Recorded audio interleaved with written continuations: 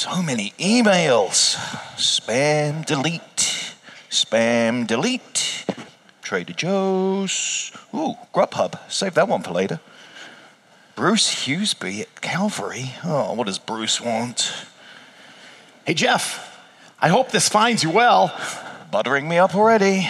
I was wondering, hey, do you have some time on the 28th? Oh, I don't know what that is, but I want nothing to do with that. Delete. All right, let's play some golf. Now a text from Bruce? Hey, Jeff, listen, I sent you an email, but then I thought, hey, it's 2019. You probably don't even use email anymore. Ignore. I've just got too much to do today, and I don't have time for any of that. Get in the hole. Now Bruce is calling me? This guy doesn't give up. Voicemail. Your call has been forwarded to an automated voice messaging system. At the tone, please record your message. When you've finished recording, you may hang up or press 1 for more options. Hey, Jeff, look, I have something really important to talk to you about. Can you give me a call back? Thanks, man. Looking forward to hearing from you.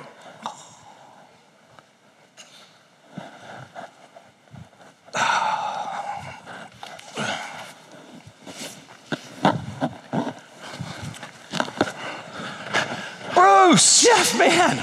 Man, what a game last Good week. to see you, man. I know it. It was so exciting. I was on the edge of my seat the whole time. I can't believe it went down to the last play. And it was so cool. Man, you should have been there. 50-yard line, 10 rows up. Man, it was electric. The crowd was great. Man, I had a spare ticket. I tried to text you. I emailed you. I even left you a voice message, but you never got back to me, man. Oh, man. Listen, maybe another time, but I doubt it. See you, man. Yeah. Next time. Oh, man.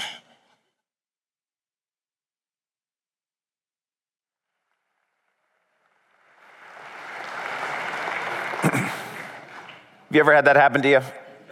Where you thought you were avoiding an invitation to something terrible, and it turned out you were actually avoiding an invitation to something amazing. This can happen with God.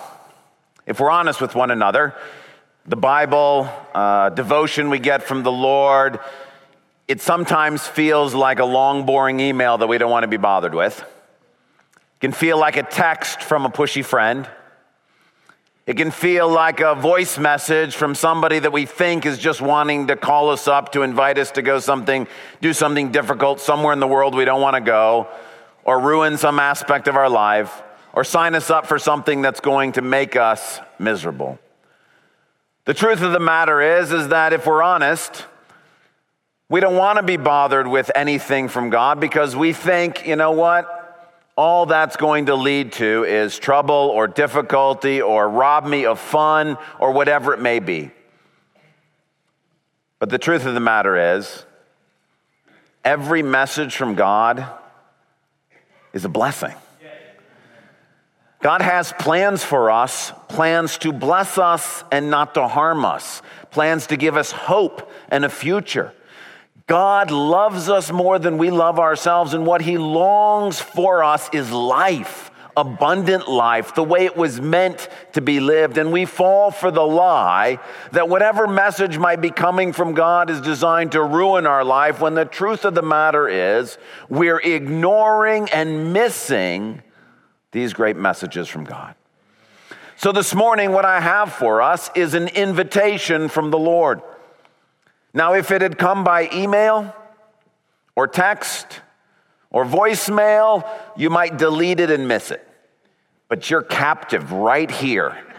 So what I want to do with you this morning is I want to go through the invitation with you. We're going to open up the email and read it together. If at the end you decide you want to turn down the invitation, you're free to do that. But at the end of the morning, I do not want anyone to say they don't know that God is inviting them to something.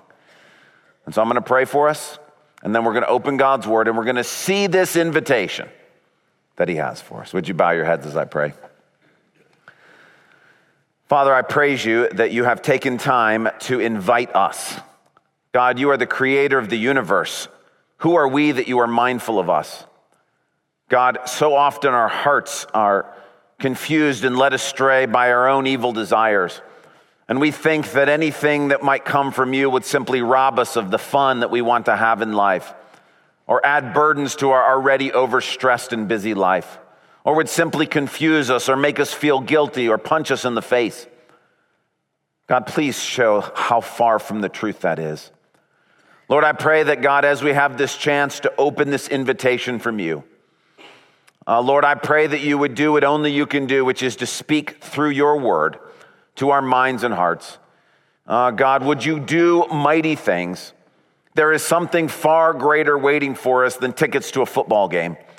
God, help us not to ignore this beautiful and wonderful invitation. We ask that you would do this through Jesus Christ our Lord. Amen. I'd like to invite you, if you have a Bible, to turn to the book of Isaiah chapter 55. If you didn't bring a Bible with you, that's no problem. There should be one in the rack in front of you. It will look like this. And if you take one of those Bibles and you turn to page 602, you will be in the book of Isaiah chapter 55.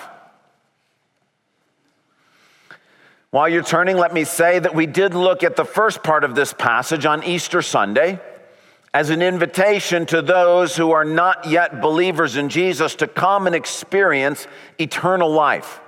Let me just say that invitation stands. And if you're here this morning and you've not yet accepted that God loves you, that he sent his son Jesus to die on a cross for you to forgive all your sins, that Jesus was raised from the dead so that you can have new life, please, as we read through this passage, hear an invitation from living God to you, inviting you to be part of his family.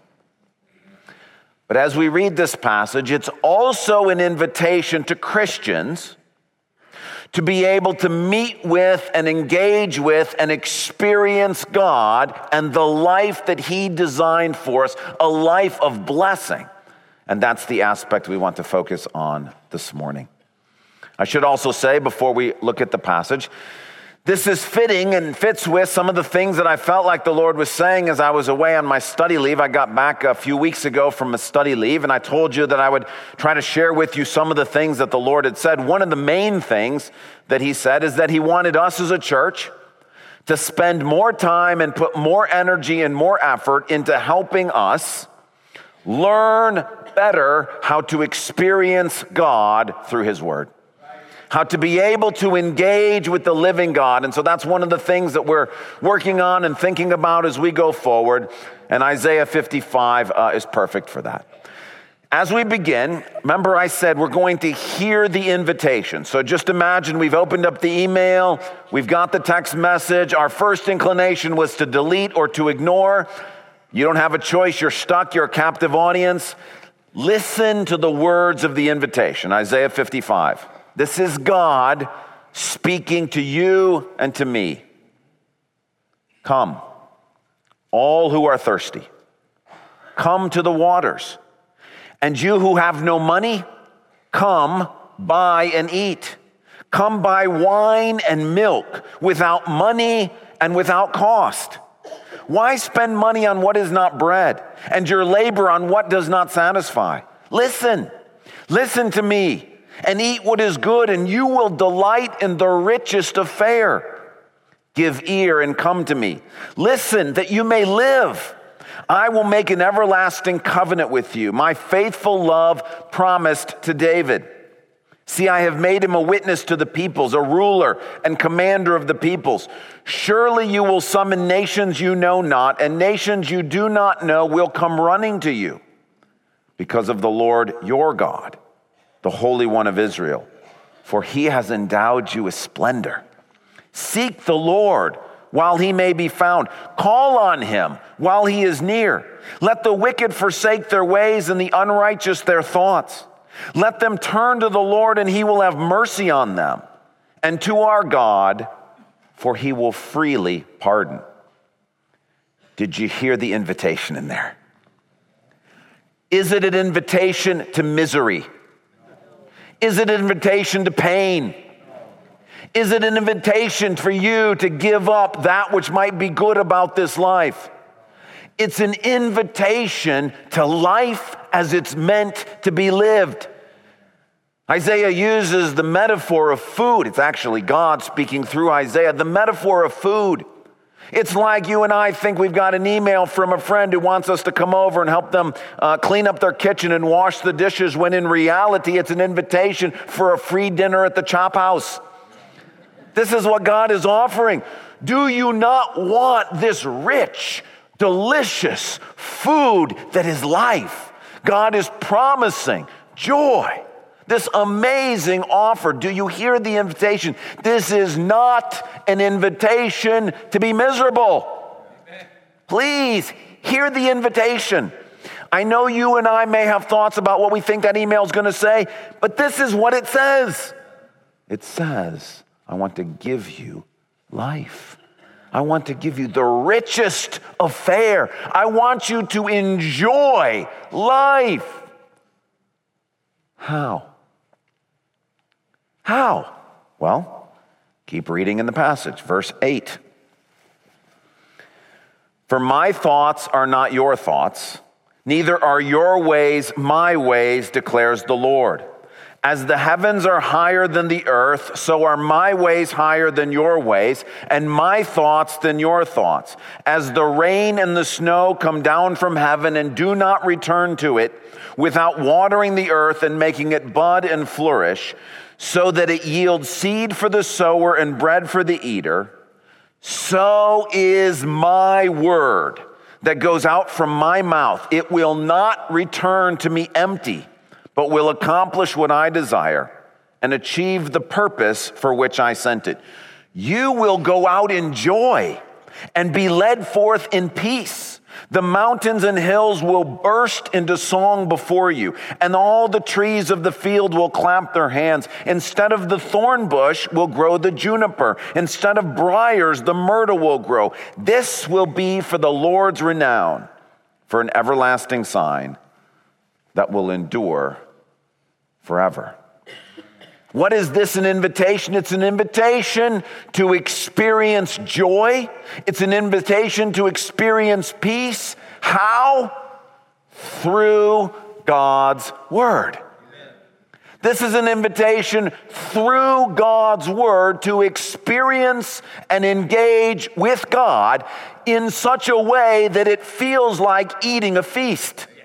It's an invitation through God's word to engage with God in such a way that it produces joy and peace, that you want to run out singing.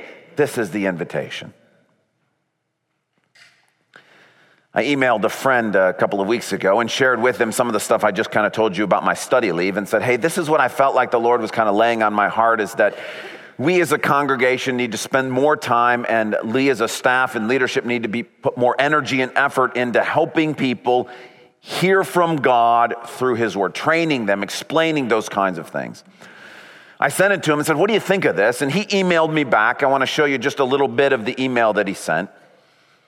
He says, there is nothing, absolutely nothing in my journey of faith and ministry that has made as much of an impact on my own journey than my view of Scripture, of seeking the Lord and hearing from him. He's newer in some ways to this view. He says it has been nothing short of transformative, night and day. I dare say if I had an opportunity to learn these principles and views earlier in life, my trajectory would have been very different. There are numerous people in my life, potential leaders, existing ones, students, etc., that I think would greatly want this in their life and would greatly benefit. This is the promise of God, transformative. Do you hear regrets in that email? Do you hear someone say, man, I wish I never opened that email? No, this is someone saying, if only I had known earlier in life that you could meet with God, that you could experience God through his word. That's a person full of joy. That's a person that's experiencing peace. That's a person that wants to shout for joy. That's the promise of the passage, that through God's word, you can experience God in such a way that you can't help but sing. Now, why should it be that through God's word this happens? 2 reasons. First, verses 8 and 9. For my thoughts are not your thoughts, neither are your ways my ways, declares the Lord. As the heavens are higher than the earth, so are my ways higher than your ways, and my thoughts than your thoughts. Have you ever had the experience where you just simply get tired of reading everybody's opinions about things? Whether it's politics or climate change or sports or whether or not eggs are going to kill you or not kill you or how much coffee you're supposed to drink or how to retire or whatever it may be. Have you ever gotten tired of just all the opinions? It feels like everybody's got an opinion out there. And some of them can be useful, but at times I feel, you read them and you start to get sort of jaded and confused and bogged down and weighed down. And you're like, what am I supposed to do with all this? And there is no end to the number of thoughts people have about things in life. Why is the Bible so special? Because it's not those things. It's God's thoughts. And he says, look, my thoughts aren't like your thoughts. They're not like your thoughts or anybody else's thoughts. And if at any point you've got tired of hearing everybody else's thoughts about everything, the invitation is, would you like to know God's thoughts? Would you like to know what God thinks about politics? Would you like to know what God thinks about money? Would you like to know what God thinks about sports? Would you like to know what God thinks about life? The invitation is you and I, through his word, what makes it so special is we have access to the thoughts of God. His word is God speaking his thoughts and his ways to us. And his claim is, look, my thoughts are about better than your thoughts. As high as the heavens are above the earth, so are my opinions and my thoughts and my judgments and my statements than yours. And the reason why God's word is such a feast and such a blessing is because at some point, if you've been choking down the opinions of others, if you've been feeling full and bloated from eating all the wisdom of the world, God says, would you like to eat something that actually tastes good? Would you like to eat something that actually nourishes? Would you like to eat something that's of real value? Here are my thoughts. Here are my ways given to you. Psalm 18 says, the word of God, every word of God, is flawless. Flawless. Perfect. What else could you possibly read or engage with of which that is true? Psalm 19 says, the word of God is sweeter than honey and more precious than gold. This, again, is not an invitation to misery. It's an invitation to the sweetness of life, to the riches of life. God says his word is like that. Psalm 119 says, God's word is a light to my feet and a lamp to my path. Who doesn't want a lighted path? Hebrews says that God's word is living and active and sharper than any two-edged sword. It's able to cut out in the finest possible ways anything that needs to be cut out. Jeremiah says God's word is like a hammer, crushing the mountains in front of us. It's like a fire, burning away the trash around us. Jesus says, if you continue in my word, you will know the truth, and the truth will set you free. This is the invitation. It's an invitation to know, hear, and experience the thoughts of God and be set free. Free from the opinions of the world, free from the confusion, free from all of the contradictory ideas, free to experience and hear the very thoughts of God. And to be honest, far too many of us have settled for other people's thoughts on things. Even other people's thoughts about God, which are fine. But at some point, it's very different to hear the thoughts of God from God himself as opposed to what somebody else said God said. For example, imagine a scenario where at your company, they've just hired a new CEO. And as part of her sort of orientation to the new company, she's decided she's going to meet with select employees from around the company to kind of have one-on-one meetings and kind of explain who she is and take questions and those sorts of things. And imagine that in your department, she's chosen one of your friends to come and meet with her.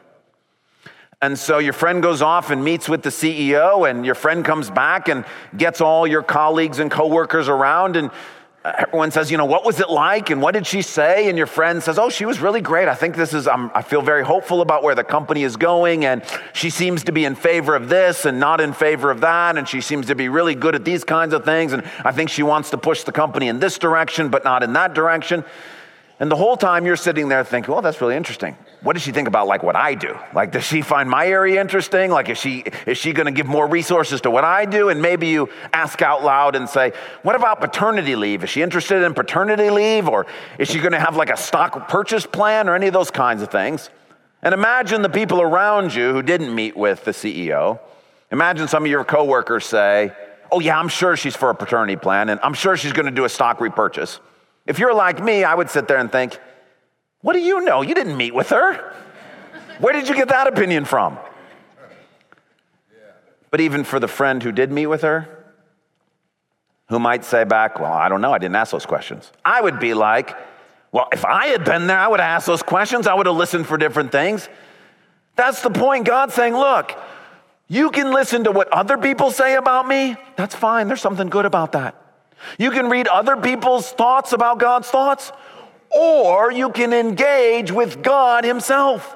You can be the one to go to the meeting. You can be the one to listen with your own concerns in mind. You can be the one to ask the questions you need to ask. And the beauty of the invitation is God is saying, it doesn't just have to be your coworkers or your friends who come to meet with me. You can. I can. This is the blessing.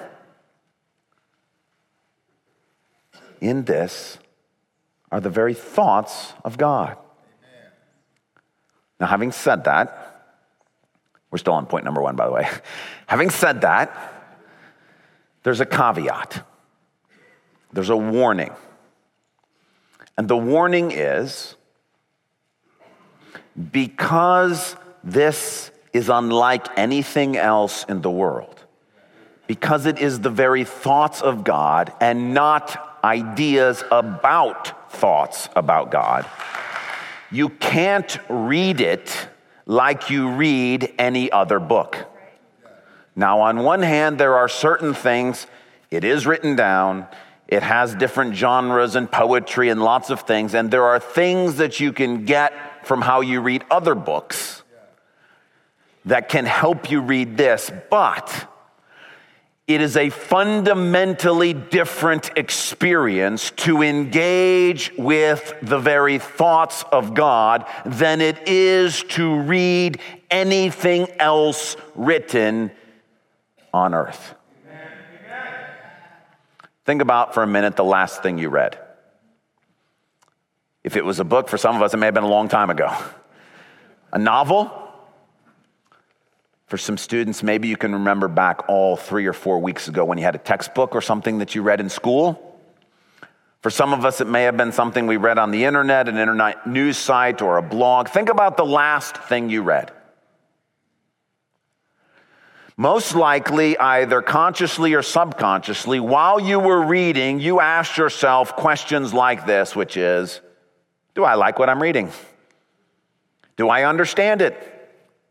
Do I agree with what this person is saying? Do I resonate with this character? Am I learning something through this experience? All very fine questions when you come to read a book. The problem is, what you are reading is a historical record of someone's thoughts about something. And you are evaluating those thoughts to think whether or not you agree with them or not. When you come to the scriptures, that's not the mindset to take. What you are not looking at is a historical record of what some human thought a few thousand years ago, for which you should evaluate it and say, do I agree with this? Do I like it? Do I like that character? Do I think of myself as learning something through all of this? Jesus teaches us a different way to engage with God's word. Let me show it to you. In Matthew 22, some teachers of the law and Sadducees come to Jesus with a question. It's a hypothetical situation, and they say, okay, there's a lady, and she was married to a guy, and her husband died. She then got remarried to another guy, and he died, and she got remarried to another guy, and he died 7 times. And their question is, whose wife is she going to be in heaven? And they think it's sort of a tricky question. But listen to Jesus' response in Matthew 22. You are in error because you do not know the scriptures or the power of God. Now, mind you, this is a group of people who have spent their life reading the Old Testament, and Jesus actually said to them, you don't know the scriptures or the power of God. He goes on to answer their question. At the resurrection, people will neither marry nor be given in marriage. They will be like the angels in heaven. Then he goes back to address the deeper issue for why they're asking this question, which is they don't really believe in the resurrection. But about the resurrection from the dead, have you not read, now pay very close attention to this phrase, what God said to who? To you. To those Sadducees, those teachers of the law who are standing right in front of them. Have you not read what God said to you? I am the God of Abraham, the God of Isaac, and the God of Jacob. He is not the God of the dead, but of the living. The problem is Jesus is taking people who are experts in the Old Testament, who have spent their life reading the Old Testament, who have spent time being educated to be able to read the Old Testament, and he says, you're reading it wrong. Yes. You're reading it like a law book. You're reading it like a thing that you would mine for information. You're looking for theology or answers to questions. And what you are missing is that the living God of the universe is speaking to you through the passage. You see, if you turn to Exodus 3, which is what Jesus is quoting here, you would not think this was about a resurrection experience. This is Moses asking God, look, when I go to Egypt and they ask me, who sent me, what should I say? And God says, you should tell them, I am that I am. I am the God of Abraham, the God of Isaac, and the God of Jacob. Nobody who's reading Exodus 3 like a history book would ever think, oh yeah, that's about the resurrection. But Jesus says, in all your study, in all your reading, in all your looking for information, you failed to appreciate that what is going on here is the living God is speaking through his word to you. Jesus would never say, have you read what Aristotle said to you? He would never say, have you read what Homer said to you? He could say, did you read what Aristotle said? Did you read what Homer said? Meaning, in their books, you can sort of analyze their thoughts. But this is different. This is God speaking directly to you. And because those Sadducees and teachers of the law were reading the Old Testament like they would read any other book, they failed to hear God's voice speaking directly to them, telling them, look, Abraham's not dead. Isaac's not dead. Jacob's not dead. Therefore, I am the God of the living. There is a resurrection. But you can't get that if you read this like a history book. Okay, so first reason why the invitation to God's word is so powerful is because these are the very thoughts of God, and that God speaks directly to us when we open his word. Second reason why it's so powerful, verses 10 and 11. As the rain and snow come down from heaven and do not return to it without watering the earth and making it bud and flourish, so that it yields seed for the sower and bread for the eater, so is my word that goes out from my mouth. It will not return to me empty, but will accomplish what I desire and achieve the purpose for which I sent it. The second reason why the invitation is so powerful, it's an absolute promise that your engagement with God through his word will be productive. Of no other book, no other reading experience can you make this claim. God is saying every time you open my word, I take the passage that you are reading and I send it to you for a particular purpose. That's what Jesus was saying in Matthew 22 to those Sadducees and teachers of the law. You missed the fact that God was taking Exodus 3 and sending it into your life for the purpose of telling you that he is not the God of the dead, but the God of the living. And God says that's true every time you open my word. And the guarantee is it will produce fruit. Have you ever gotten to the end of reading something on the internet and all the comments afterwards and thought, well, there's an hour of my life I'm never going to get back? You ever got to the end of a book and say, or in the middle of the book and think, this is a complete waste of time. Why am I finishing this book? That will never happen with God's word. There is nobody who is going to show up on Judgment Day and say, man, I shouldn't have spent so much time engaging with God through his word. Now listen, you can read the Bible in such a way as if it were just a novel or as if it were just sort of poetry or a textbook, and you can come out of that and go, well, that felt like a waste of time. That's because you're reading it wrong. But if you're reading it to hear the voice of God, you are never going to get to the end of the day and go, man, I spent too much time hearing God's voice in his word. It's not going to happen. And you're never going to get to the end of that experience and say, it did me no good. We may not see it right away, just like when rain comes down from heaven. You're like, well, I don't see any growth going on. It's going on under the surface. But at some point it will pop its head out and something will grow in fruit. This is the promise of God. Every time you and I open his word, not read about what other people think about this, but when we actually open it up and we listen to what he is saying to us, God's promise to us is, I will send you that passage and it will accomplish the purpose for which I sent it. Which leads to the all-important question. How do you read the Bible in such a way that you actually hear the thoughts of God? And not just simply that it's a history book. Let me give you 6 easy to understand steps to do this. And let me invite you to take this challenge this week to try this. Step number 1, you need to find a passage of Scripture. I'm going to suggest that this week we use Isaiah 56 and 57 because that's the next sets of passages that we're in. If you have your own Bible reading plan or a daily devotion or somebody sends you a passage and a card or something and you just feel like that's from the Lord, great, you can use that. These steps are for any passage of the Bible.